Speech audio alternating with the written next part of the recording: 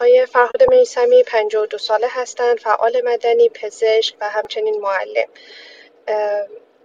ایشون از نهم مرداد ماه در واقع که وارد زندان شد، نهم مرداد ماه امسال که بیاد میشه 5مین سالی که در زندان هستن و تا به الان یک روز مرخصی هم نداشتن. مؤسسه آموزشی اندیشه سازان، فکر میکنم دوستانی که همسن و سال من باشم، بچهای دهه 60 اندیشه سازان رو خوب بشناسم برای کنکور، زیر نظر ایشون اداره میشده. چند ماه بعد از اینکه حرکت دختران خیابان انقلاب شروع شده بود و در اعتراضات مربوط به حجاب اجباری انجام شد در سال 96 و 97، ایشون در رابطه با فعالیت‌هاشون در دفاع از حقوق زنان بازداشت شدند. تاریخ 9 مرداد ماه 97 توسط نیروهای امنیتی ایشون بازداشت شدند. در تاریخ 21 مرداد ماه دادسرای اوین با استناد به تبصره ماده 48 از ثبت وکالتنامه آرش کیخسروی برای فرهاد میثمی خودداری کرد.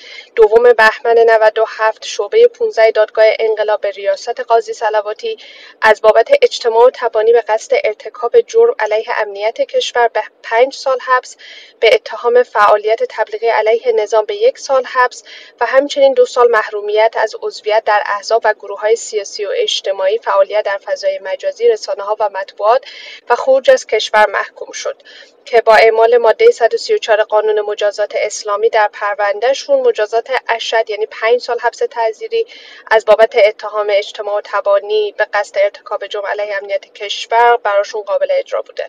31 اردیبهشت ماه 98 رضا خندان و فرهاد میثمی هر دو در اعتراض به تبصره ماده 49 که در مورد عدم دسترسی به وکیل انتخابی در محل دادرسی از حضور در جلسه دادگاه تجدید نظر خودداری کردن و از وکیلشون هم حتی خواستن که در جلسه دادگاه ازشون دفاع نشه.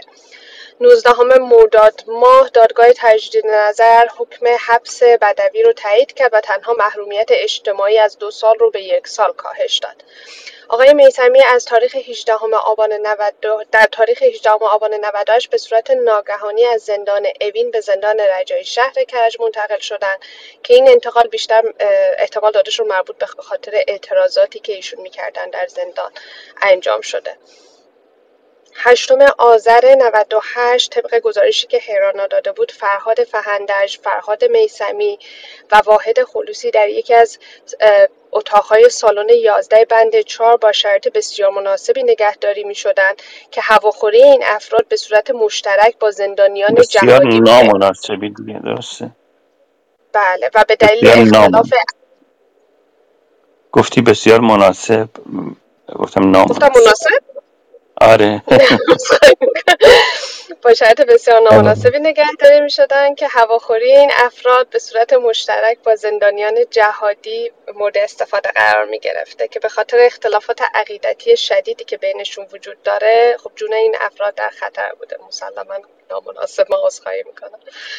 آقای فرهاد میثمی 14 آبان 99 همچنین به کرونا مبتلا شدند که مثل همون که برای خیلی از زندانیان سیاسی دیگه ای هم ما داشتیم، به جای رسیدگی پزشکی و انتقال به بیمارستان این افراد رو به انفرادی در بند امن میفرستادن که و بعد از 8 روز که در واقع این علائم از بین رفت به بند عمومی منتقل شدن. ایشون همچنین در 4مین سال از دوران محکومیتشون که همونطور که گفتم بدون حتی 1 روز مرخصی بوده، 28 بهمن 1400 به شعبه 1 بازپرسی دادگاه انقلاب کرج احضار و تفهیم اتهام میشن که اتهام مطروحه علیهشون با استناد به انتشار یادداشت‌های ایشون در فضای مجازی بوده به تبلیغ علیه نظام متهم شدن و که البته این پرونده طبق گفته آقای مقیمی وکیلشون مختومه و دستور عدم پیگیری براش صادر شد. ایشون در زندان رجایی شهر کرج 26 اردیبهشت ماه جاری با مطالبه لغو حکم اعدام احمدرضا جلالی، زندانی 2 تابعیتی که در کشور هستن به عنوان گروگان، با انتشار نامه‌ای دست به اعتصاب زد و در بخشی از این نامه عنوان کرد که آقای جلالی بیش از 3 سال است که توسط ماموران امنیتی تهدید به اعدام می شود. این روزها احمد جلالی یکی از بی‌پناه‌ترین انسان‌های روی زمین است. نگذارید جلالی را اعدام کنند. نه، اصلاح می‌کنم. نگذارید جلالی را 100 بار اعدام کنند. آقای میثمی دوم خرداد ماه با اجرا نشدن اعدام جلالی اعتصاب غذاش رو در بیمارستان شکست.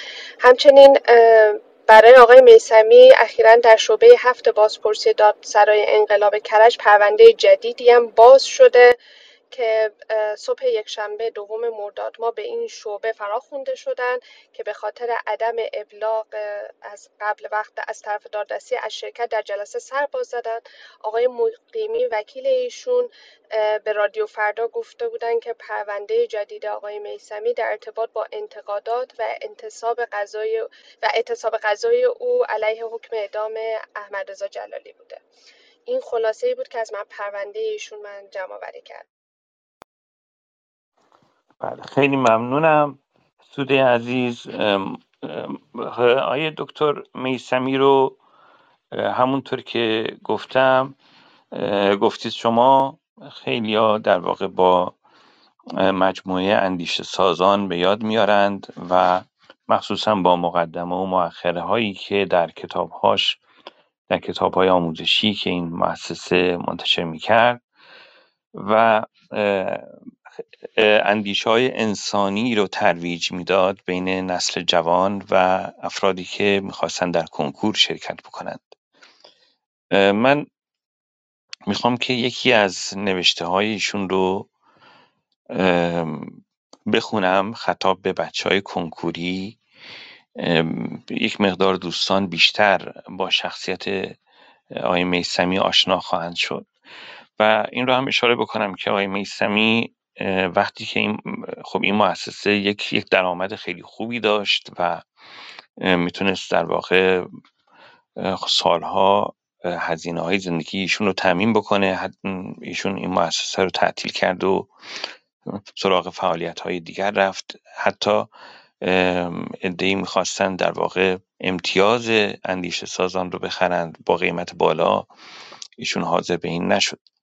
همه زندگیش رو در راه آرمانش ایشون گذاشته. من این مطلب ایشون رو میخونم و بعدش خواهش میکنم از دوستان دیگه که در مورد آقای دکتر فرهاد میثمی صحبت کنند. دوست گرامی، سلام.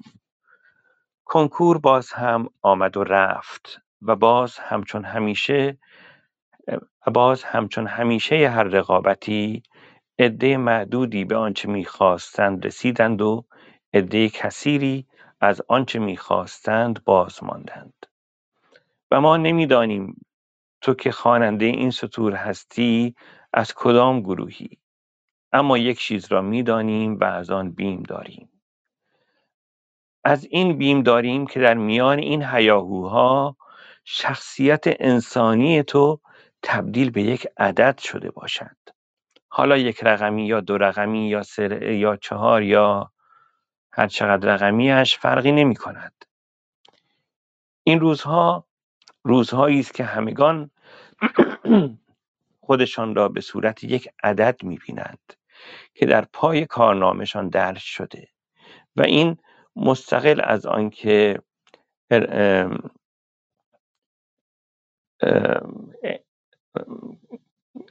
آن عدد چند رقمی باشد. من چون این راستچین چپچینش این نوشته از اینجای خود به هم ریخته، این رقمی باشد، آن عدد چند باشد، کوچک باشد یا بزرگ، یک رقمی یا این رقمی، چیزی نیست جز به حقارت کشیدن ظرفیت‌های وجودی انسان. ببخشید یه مقدار این راستچینش این چپچین شده بود مطلب، من نتونستم درست بکنم. زندانی ها از وقتی وارد زندان می شوند دیگر نام و فامیل و هویت بیرونی ندارند. تبدیل می شوند به یک شماره که در همان بدو ورود به زندان پلاک آن را می اندازند گردنشان و یک عکس روبرو و یک عکس نیمرخ از آنها می گیرند و آن زندانی از آن پس خودش را با آن شماره معرفی می کند. از آن پس یک عدد است، نه یک آدم. و چقدر سخت است که ما هر سال شاهد یک زندان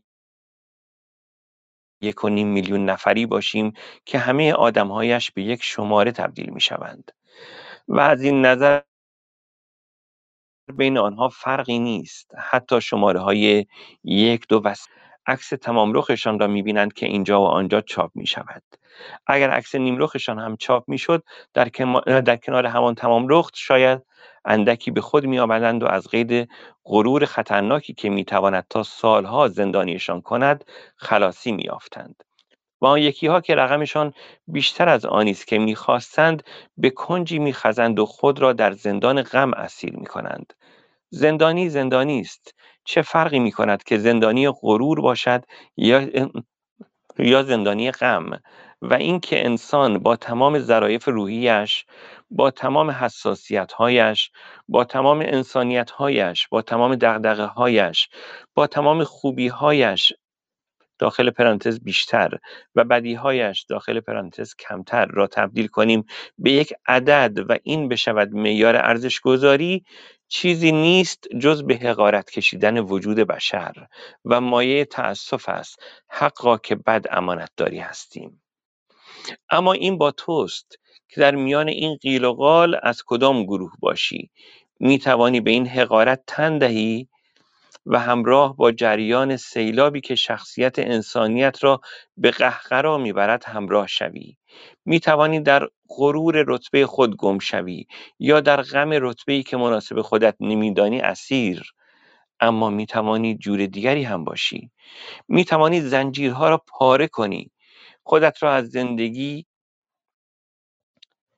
خودت را از زندان تنگ آن چند رقم لعنتی رها کنی، به سوی حقیقت فرار کنی، ریه‌هایت را پر از اکسیژن انسانیت کنی، بر فراز قله توانایی‌های بشر بایستی، دستانت را هم باز کنی و بلند فریاد بزنی من یک انسانم، با تمام ابعاد متنوعی که یک انسان دارد و با تمام خصوصیاتی که بسیاری از آنها منحصر به فردند.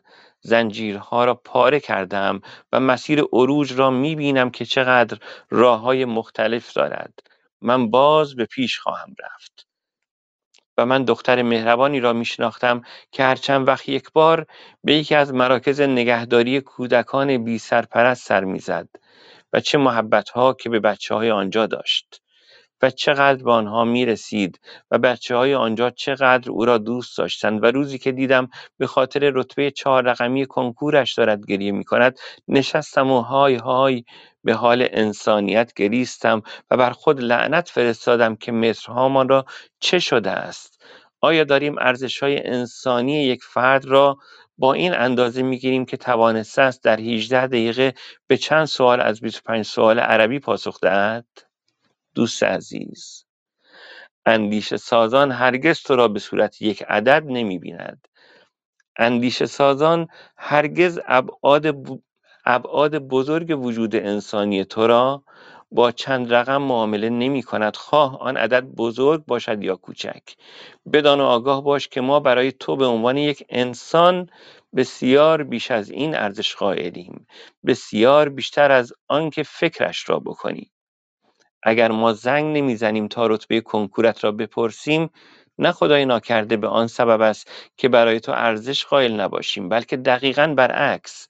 فکر می‌کنیم ارزش تو بسیار بیشتر از آن است که یک عدد بخواهد بر قضاوت ذهنی ما راجع به آنچه تو در واقع هستی تأثیر بگذارد. شاید اگر رتبه همه را بپرسیم، عکس‌هایی را از رتبه‌های خاص چاپ کنیم، برای عده‌ای تبریک عمومی درج کنیم و گل و شیرینی بفرستیم تا همه بفهمند که نتیجه کارمان چگونه بوده، کاروبارمان از اینکه هست خیلی هم سکه‌تر شود. اما من از هیچ کدام از دانش آموزانم رتبه‌هایشان را نخواهم پرسید، چرا که اگر رتبه خیلی خوبی باشد، در معرض این لغزش قرار خواهم گرفت که حاصل سالها تلاش و پشتکار آن دانش آموز، زحمات دبیران مدرسه‌اش، زحمات خانواده‌اش و غیره همه را به خودم نسبت دهم و اینکه فکر کنم فقط من بودم که عامل این موفقیت بودم. هر چه فکر می‌کنم می‌بینم چنین توهمی از زیبایی اندیشه به دور است. ترجیح میدم این همه تلاش زیبا را وجه المعامله تبلیغ خود نکنم و اگر رتبه او رتبه خوبی نشده باشد تحمل سکوت سنگینی را که پس از سؤالم حکم فرما خواهد شد ندارم. سکوتی که در طی آن فرد به این میاندیشد که بین احساس حقارت ناشی از ناشی از گفتن رتبه حقیقی، البته احساس حقارت به زعم خودش، و فرافکنی یا دروغ برای رهایی از زیر فشار سرزنش احتمالی کدام را انتخاب کند. هرگز حاضر نیستم کسی را در چنین وضعیتی قرار دهم و لزومی هم به این کار نمی‌بینم. این سطرها را برایت نوشتم تا بدانی تو بسیار ارزشمندتر از آن هستی که دیگران با قضاوت‌هایی بدون اطلاعات کافی درباره ظرفیت‌های فراوان تو بخواهند درباره‌ات فکر کنند و راستش را بخواهی حتی بسیار ارزشمندتر از آن که خودت فکر می‌کنی هستی و حتی بسیار ارزشمندتر از آن که خودت فکر می‌کنی هستی. از یادتان نمی‌کاهیم دوستدار شما اندیشه سازان. خب یک چنین نوشته‌ای رو برای جوانهای 18-19 ساله کنکوری ارسال می‌کرد آقای فرهاد میثمی، دکتر فرهاد میثمی، و خب چقدر این نوشته رو زندگی این افراد تأثیر میذاشت. خیلی ها بعد از اینکه خبر زندانی شدن و حکم سنگینی که به آقای میثمی داده شد رو شنیدند، اومدن در شبکه‌های اجتماعی نوشتند که زندگی ما رو همین نوشته های دکتر فرهاد میثمی دگرگون کرد و چقدر جوانهای ما نیاز دارند که چنین پیام‌هایی دریافت کنند از معلمانشون، از مدیرانشون، از خانوادهشون، که ارزش‌هاشون رو فراتر از در واقع این امتیازهای مدارس و کنکور و اینها بدونن و ارزش‌های در واقع وجودی انسان‌ها رو بهشون یادآوری کنن. چنین انسانی الان در زندانه. ما ممکنه که با فرهاد میثمی اختلاف عقیده و اختلاف نظر یا هر چیزی داشته باشیم، ولی نمیتونیم این وجوه انسانی ایشون رو انکار بکنیم و نمیتونیم این آدم رو دوست نداشته باشیم حتی. و خیلی مطالب از این دست داره. نامه‌هایی که از زندان نوشته اکثرشون غریب به اتفاقشون چنین مضامینی توشون نهفته است و مضامین انسانی که آدم رو به فکر فرو میبره. من از آرش عزیز میخوام که در مورد فرهاد میثمی اگر نکته‌ای دارن بفرمایند. من میبینم دکتر سحر مطلبی که ایشون هم یک دکتر بسیار متعهد هستند و در این اتاق هم هستن، خیلی وقتا هم میان در اتاقا صحبت میکنن، هم تو این جمع تشریف دارن. من دعوت میکنم که دکتر مطلبی هم تشریف بیارن، به هر حال از یک صنف هستند و میتونن اینجا کمکمون کنن. آرش جان بفرمایید. فکر کنم آرش باگ خورده. سوده جان شما. من تا حالا آرش بیا تنها میخوام یه یادآوری کنم، همین دقیقاً طبق گفته خودتون در واقع تایید کنم که برای من همین شرایط، حالا همون برای تمام اختلاف عقیده و نظرهایی که داریم، در دورانی که من با اندیش سازان برای کنکور آماده می شدم، یادم تمام نوشته های ایشون رو اول کتاب من می خوندم و حتی در پایان کنکور وقتی دیگه موفق شدم، من تمام این صفحه های اول رو جدا کردم، چون خود کتاب رو میخواستم به دوستان دیگه ای بدم که استفاده کنن، ولی نوشته هاشون رو دوست داشتم داشته باشم و این نوشته ها رو برای خودم جدا کرده بودم که داشته باشم و باز هر از گاهی مرور کنم و برای خودم بخونم. بله آرش هم برگشت ولی فکر کنم همچنان باگ داره.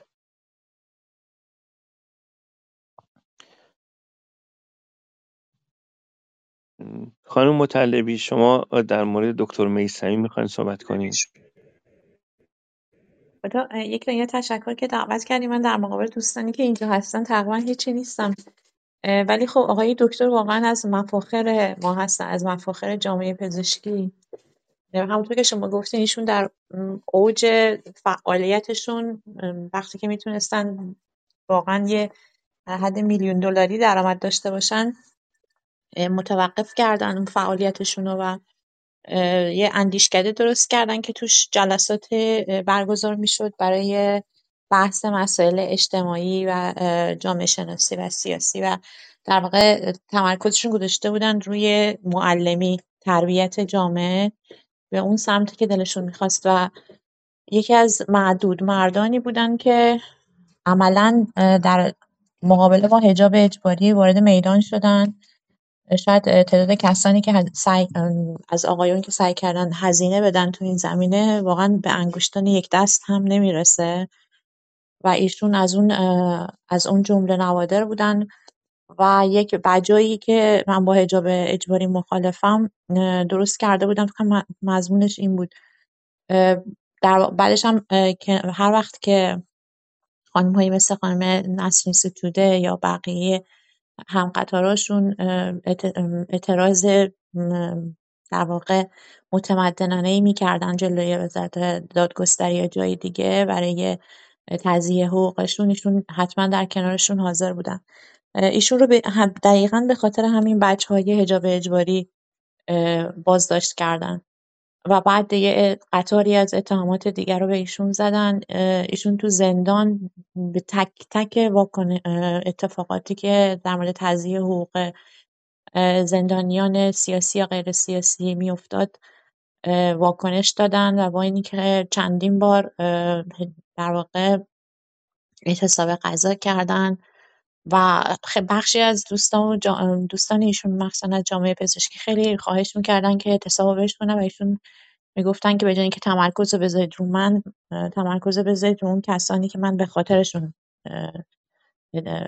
اعتصاب غذا میکنم و مقاومت کردن. و ما واقعا امیدواریم که ایشون باقی بمونه برای اینکه یکی از سرمایه‌های اجتماعی ماست، یکی از کسانیه که خلاف جهت جامعه ما که خیلی تمرکز داره به منفعت فردی، ایشون به منفعت عمومی خیلی متمرکزه و براش هزینه کرده، زندگیشو گذاشته سالیان سال و برای ما ارزشمند واقعا وجودشون. در واقع مثل یه شمعیه که توی باد میسته، مثل بقیه همه کنشگران سیاسی و اجتماعی و امیدواریم که سایه‌شون بلند باشه. من به عنوان یه زن یه در واقع احساس دین مضاعفی به ایشون میکنم که به خاطر حقوق زنان در واقع الان دارن، یعنی شروع محکومیتشون این بود. خیلی محبت کردین که این فرصت رو دادین که من یه عرض کوچکی بکنم. متشکرم. خواهش میکنم. آیا دکتر میثمی رو تصویرشون رو ما خیلی وقتا در کنار خانم نسرین ستوده به خاطر داریم که وقتی که از حق اشتغال دفاع میکردند ایشون هم در کنار خانم نسرین ستوده ایستاده بودند و خیلی از فعالان مدنی در ایران از رفتار متین و البته بسیار محکم و استوار آقای میثمی تعریف می‌کنند و بارها در اتاق‌های مختلف افرادی که با ایشون در زندان هم بند بودند یا اینکه در فعالیت‌های اجتماعی همکاری داشتند در مورد شخصیت ایشون صحبت کردند. خود نامه‌های ایشون رو اگر دوستان سرچ کنند در کانال تلگرام هرانا هم نامه‌هاشون وجود داره و برخی از نامه‌هاشون رو قبلا هم ما هم منتشر کردیم و فکر کنم یه اسلاید شوی هم قبلا در موردشون درست کرده بوده آموزشگری توانا. این نامه‌هاشون در دسترس هست و میتونید بخونید ببینید که در مبنای اعتراضات ایشون چه بوده. ایشون و آقای محمد حبیبی مدتی در زندان شروع کردن به نافرمانی مدنی. گفتم ما نافرمانی مدنی رو در داخل زندان به این شکل ادامه میدیم که از قوانین زندان نافرمانی میکنیم و این هم در واقع خودش یک باب جدیدی در داخل زندان باز کرده بود و در این مورد این نامه‌ای نوشته بودن، هم ایشون هم آقای محمد حبیبی مشترکن و من اگر بتونم پیدا بکنم در مورد این نافرمانی مدنی، ایشون در این نامه گفته بودن در واقع به سیاستگزاران قوه قضاییه، اینو در سال 2019 نوشته بودن، یعنی تو 3 سال پیش گفته بودن آره دیگه میشه اما به سیاستگزاران قوه قضاییه و سازمان زندانها طی هفته‌های اخیر به سیاستگزاران قوه قضاییه و سازمان زندانها طی هفته‌های اخیر زندانیان زندان اوین با مشکلات عدیده و موارد جدیدی از نقض آشکار حقوقشان مواجه شده‌اند که شرح آن را پیشتر طی نامه‌ای داده‌ایم. این مشکلات از کاهش ملاقات‌های حضوری تمامی زندانیان سیاسی و حذف روز اختصاصی ملاقات مادران زندانی با کودکانشان گرفته تا ممنوعیت غیرقانونی دریافت کتاب و نشریات مجاز تا محدودیت تماس تلفنی و غیره مواردی نیستند که بتوان آن را صرفاً تصمیماتی شخصی از سوی کسی دانست که اخیراً به ریاست زندان گمارده اید. ما این موج جدید فشار و زیر پا گذاشتن آشکار حقوق زندانیان را سیاست جدید تصمیم گیران بالادستی می‌دانیم و به عنوان شهروندانی برخوردار از حقوق انسانی و قانونی صراحتاً به شما اعلام می‌داریم که با توجه به نقض صریح مفاد عدیده‌ای از آیین‌نامه اجرایی سازمان زندانها و سایر قوانین جاری کشور در زمینه حقوق زندانیان و عدم پاسخگویی رئیس زندان به درخواست‌های مکرر زندانیان برای گفتگو در این باره، از این پس خود را ملزم به رعایت قوانین دلبخواهانه زندانهای شما نمی‌دانیم. از این لحظه تا زمانی که به رعایت حقوق انسانی و قانونی زندانیان متعهد نشوید، از رعایت آنچه قواعد زندانهای خود می‌دانید سر باز می‌زنیم و آن را به رعایت حقوق حداقلیمان توسط شما موکول می‌کنیم. دیگر در صف آمارگیری‌های صبح و شب شما نمی‌نشینیم و همزمان با کتابی در دست گوشه‌ای بیرون از صف‌ها نشسته و به مطالعه می‌پردازیم. همچنین در مراسم صبحگاه اجباری شما شرکت نمی‌کنیم. نیک می‌دانیم تحمل ایستادگی مدنی، آن هم در زندان، برایتان بسیار سخت‌تر از آن است که به سادگی از کنار آن بگذرید و بعید نمی‌دانیم آرام در کناری نشستن و کتاب خواندن ما را شورش نام نهید. قضاوت وجدان عمومی جامعه در برابر چنین اتهاماتی از پیش مشخص است. ما آماده آن هستیم که هر گونه برخورد و مجازات واکنشی شما را با صبوری تحمل کنیم. از محرومیت ملاقات یا انتقال به بندها و زندانهای دیگر گرفته تا ایزوله کردن ما در آن مکان زیر قرنطینه و یا حتی محبوس کردنمان در انفرادی، تبعید یا صدور احکام جدید و افزودن بر طول سالهای زندانمان.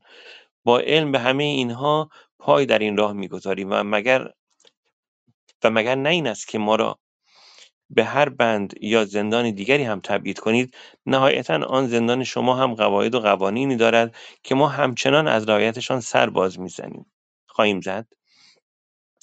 این یعنی دیگر نمیتوانید ما را در یک زندان عمومی نگاه دارید مگر با بازگشت از این رویه ناصواب و تعهدتان به رعایت حقوق حداقلی زندانیان.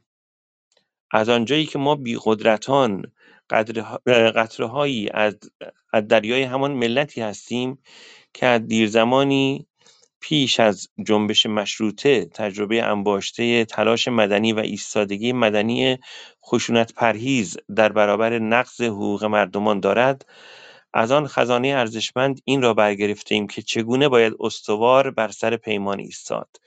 پس در برابر تمام آنچه که می‌دانیم بر ما روا خواهید داشت، تا انتهای راه چیزی جز این از ما نخواهید شنید که به خودسری پایان دهید و به رعایت حقوق انسان‌ها و به رعایت قانون گردن نهید. این نامه رو اون موقع نوشته بودند و آقای میثمی همیشه دیگران رو به خوندن چند تا کتاب توصیه میکنند. یکی از اون کتاب‌ها کتاب کنش‌های کوچک ایستادگی هست که آموزشگری توانا هم این کتاب رو ترجمه کرده. یکی از اون کتاب‌ها کتاب قدرت بی‌قدرتان هست و همینطور کتاب نافرمانی مدنی. این کتاب‌ها رو اتفاقا آموزشگری توانا هم ترجمه کرده و میتونید در دسترس داشته باشید. نمی‌دونم الان آرش جان میتونید صحبت کنید شما؟ بله بله میتونم صحبت کنم. خب بله بفرمایید. خب آقای میثمی جزو معدود نفراتی بودند که حالا در زمینه بحث حجاب اجباری اومدن و اعتراض کردند و پروندهشون هم مربوط به تجمعاتی بوده که با خانم ستوده شرکت کرده بودن و به اضافه حالا پیکسل هایی که از منزل آقای میثمی پیدا کرده بودن جزو مصادیق حالا اجتماع و تبانی و تبلیغ علیه نظام. حالا خانم مطلبی هم فرمودن که در زندان هم آقای میثمی به دفاع از حقوق زندانیای دیگه پرداختن و اینها. بالعینه من خودم هم با ایشون حدود اگر اشتباه نکنم 3 سال و نیم هم بند بودیم در زندان رجایی شهر و قبلا هم مفصل در مورد آقای میثمی تو همین کلاب های توانا هم صحبت کرد. آقای میثمی رو من میتونم حالا با همه اختلافات سیاسی که با ایشون دارم و همیشه هم حالا بحث هم در زندان میکردیم، بحث های سیاسی که داشتیم، ولی بسیار انسان شریفیه و من میتونم بگم واقعا یکی از افرادیه که میتونیم به واقع اسمش رو حالا فعال حقوق بشر بذاریم که به صورت کاملا عملی و پراتیک هم اتفاقا به جز بحث نامه‌هاش به صورت علنی از حقوق دیگران دفاع میکنه و این رو ما تو زندان هم بالعینه دیدیم و افرادی بودن حالا با اتهامات مختلف، از بچه‌های سازمان مجاهدین، از بچه‌های پادشاهی خواه و در همه این موارد هر جا ایشون میدیدن که حقوق فردی داره تضییع میشه میومدن و خب در خط اول قرار میگرفتن برای اعتراض کردن. من یادم هست آقای مرتضوی رو که از بچه پادشاهی خواه هم بودن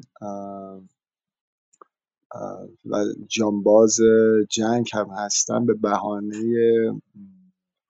دادن پای مصنوعیشون خواستن ایشون رو برای افسر نگهبانی و منتقلشون کردن به قرنطینه، اتاق دوربینی که حالت انفرادی هم داره و خب بچه‌ها تصمیم گرفتن به اعتراض کردن. البته اختلافات زیادی وجود داشت در مورد بحث نوع اعتراضی که قرار بود انجام بشه. یه عده‌ای معتقد بودن که خب ما باید نامه بنویسیم، یه عده‌ای معتقد بودن که ما باید بریم تو افسر نگهبانی بشینیم و هر کسی یک ایده ای رو مطرح میکرد، ولی خب غالب بچه‌ها این تصمیم رو گرفتن که حالا دوربین های زندان رجایی شهر رو که هر اتاق تقریبا 3x4 3 تا دوربین داره در زندان رجایی شهر و شرایط اتاق‌هاش هم مثل سلول میمونه، یعنی متفاوته با اتاق‌های زندان‌های دیگر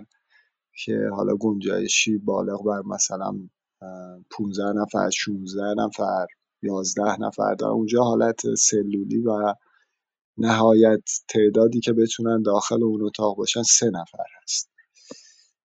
خب آقای میثمی جزو اولین نفراتی بودند که حالا حاضر شدند و اعتراض حالا مدنی خودشون رو به شکل بستن دوربین اونجا نشون دادن. خب در زندان رجایی شهر یکی از خطای قرمز اونجا بحث بستن دوربین هست که هر زمانی که شما اقدام بکنید برای بستن دوربین، گارد زندان رجایی شهر خب امکانش وجود داره که بریزه داخل بند و وقتی هم گارد داخل میریزه باز هم گارد زندان رجایی شهر خیلی متفاوته با زندانهای دیگه. یهو مثلا حدود شاید 100-150 نفر افرادی با تجهیزات کامل، حالا با کلاه کاسکت و باتوم و اینها، یهویی میریزن داخل بند و واقعا فضای وحشتناکی ایجاد میشه و خب آقای میثمی تصمیم گرفتن به همراه تعدادی از بچه‌ها دوربین رو بستن، اومدن اونجا تهدید کردن من باب اینکه شما رو منتقل میکنیم به انفرادی و گارد میاریم میریزیم و وسایلتون رو میبریم و از یه سری از حق و حقوق محرومتون میکنیم که خب بچه‌ها مقاومت کردن و گفتم آقای میثمی هم یکی از اون افراد بود. خب تفاوت آقای میثمی این بود که آقای میثمی در بند ما حضور نداشتن، در فرعی بند همون بند 4، یعنی با یه فاصله تقریبا 3-4 متری یک فرعی وجود داره در بند 4 زندان رجایی شهر که متعلق به زندانیان سیاسی هست و گنجایشش هم حدود 2-3 نفره. آقای فهندج اونجا هست، آقای میثمی هستن و یک نفر دیگه که الان من اسمشون رو فراموش کردم، ارجنگ داوودی در اون فرعی قرار دارن و خب آقای میثمی اومدن و به تنهایی حالا دوربین اتاقشون رو بستن و حالا موارد مشابه زیاد داشتیم اونجا و مواردی که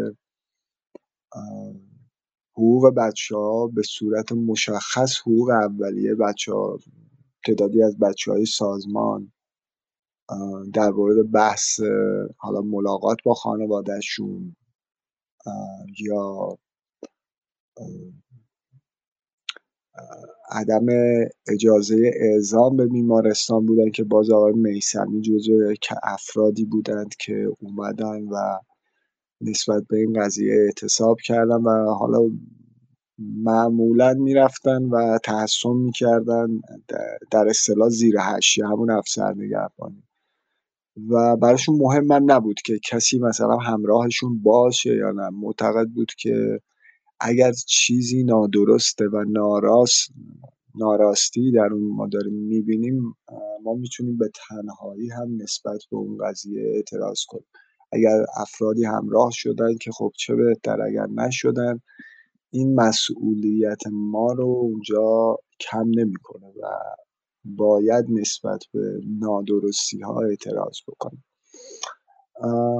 و مسئله دیگه روابطی بود که خب آقای میثمی با زندانیای دیگه داشتن و خب به واسطه اینکه تحصیلات حالا بالایی هم داشتن، یه تصویر ذهنی خب ایجاد میشد که احتمالاً نگاه این فرد باید نسبت به افراد دیگه یک نگاه از بالا به پایین باشه، کما اینکه ما دیدیم این رو در زندان ها متاسفانه. حالا افرادی که تحصیل کرده تر هستن یک نگاه از بالا به پایین دارن، ولی آقای میثمی در این مورد هم چیزی که من ازشون دیدم بسیار آدم خاکی هست و با بچه‌ها وارد گفتگو میشد و یه سری کلاس‌های مطالعاتی با بچه‌ها داشت، گفتگوهایی که حالا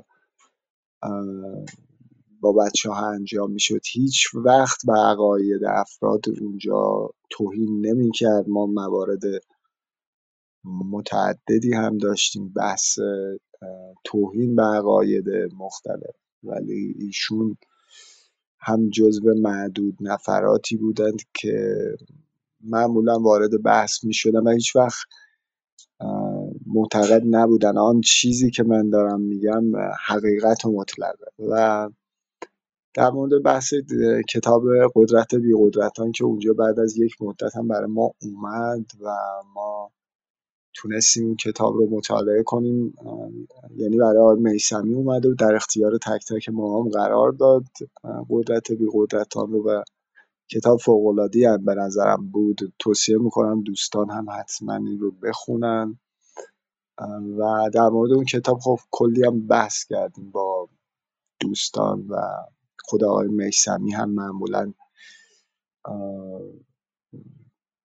چون جزو اولین نفراتی هم بودن که کتاب رو که نوشته آقای هاول هم هست مطالعه کرده بودن. خب بحث و گفتگوهای زیادی رو انجام دادیم در مورد این کتاب.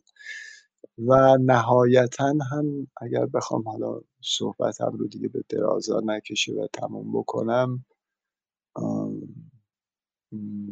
در اون مبارزه‌ای هم که انجام میداد، واقعا مبارزه مدنی که انجام میداد واقعا جدی بود و بسیار انسان مقاومی بود و جوری بود که کسانی که باش اختلاف دیدگاه سیاسی داشتن، چه خود من، چه بچه‌های پادشاهی خواه، چه بچه‌های سازمان مجاهدین که غالب بچه‌های زندان رجایی شهر رو خب بچه‌های پادشاهی خواه و سازمان مجاهدین تشکیل میدن، و حالا زندانیان کرد و طیف‌های مختلف واقعا بهشون احترام میذاشتن. یعنی فرد به نظر من فرد واقعا ویژه‌ای بودند که من کمتر اینجور افراد رو حالا به واسطه زندانی که بودم مثل ایشون رو من خیلی کمتر دیدم. فقط میتونم بگم حالا تو مشابه این شخص رو من میتونم در یه سری افراد معدود بخوام نام ببرم. و حتی در مورد رضا محمد حسینی هم حالا مورد آخری که من بخوام مثال بزنم، رضا رو کتک زده بودن. رضا هم از بچه‌های پادشاهی خواه هست و ایشون باز هم جزو معدود نفراتی بودند که رفتن نسبت به این قضیه اعتراض کردن، تحسن کردن و خواستشون هم این بود که رضا برای بحث درمان پزشکیش اعزام بشه به بیمارستان و از اعزام عذرخواهی بشه به خاطر هتک حرمتی که صورت گرفته. و میگم همین نکته‌ای که فرا سیاسی نگاه کردن به افراد و نگاه انسانی داشتن این فرد واقعا نظر آدم رو خیلی جلب می‌کرد اینا. و کلام آخرم هم حالا اینجوری پایان بدم که خب وضعیت جسمانیشون هم اصلا خوب نیست تا اونجایی که من میدونم. و حتی سال 97 وقتی وارد زندان رجایی شهر شدن، من خب قبلا یه سری عکس‌هایی رو از ایشون دیده بودم و اصلا نشناختم. یعنی بعد از اون اعتصاب‌هایی که انجام داده بودن به شدت صورتشون تکیده شده بود و فکر میکنم احتمالاً از زندان هم آزاد بشن بیان بیرون، عکسی که منتشر بشه همه رو شوک زده بکنن که این چهره هیچ شباهتی به اون آقای میثمی که حالا پیشتر ما دیدیم نداره. و تو اونجا هم خب وضعیت گوارشی نامناسبی داشت و خیلی کم میتونست از غذاهای زندان استفاده بکنه و معمولا حالا از آب میوه یا شیر یا بیسکویت برای اون غذای روزانش استفاده میکرد. خیلی ممنونم که این وقت رو در اختیار من قرار دادید. من یه سلامی هم عرض کنم خدمت علی عزیز، علی خردگرای عزیز و خانم سحر مطلبی. خیلی ممنونم، تشکر. بله، همونطور که آرش گفت به هر حال آقای میثمی همچنان در زندان بر پیمان خودش استوار هست و تا کنون ایشون هر اعتصاب غذایی که کرده برای خواسته شخص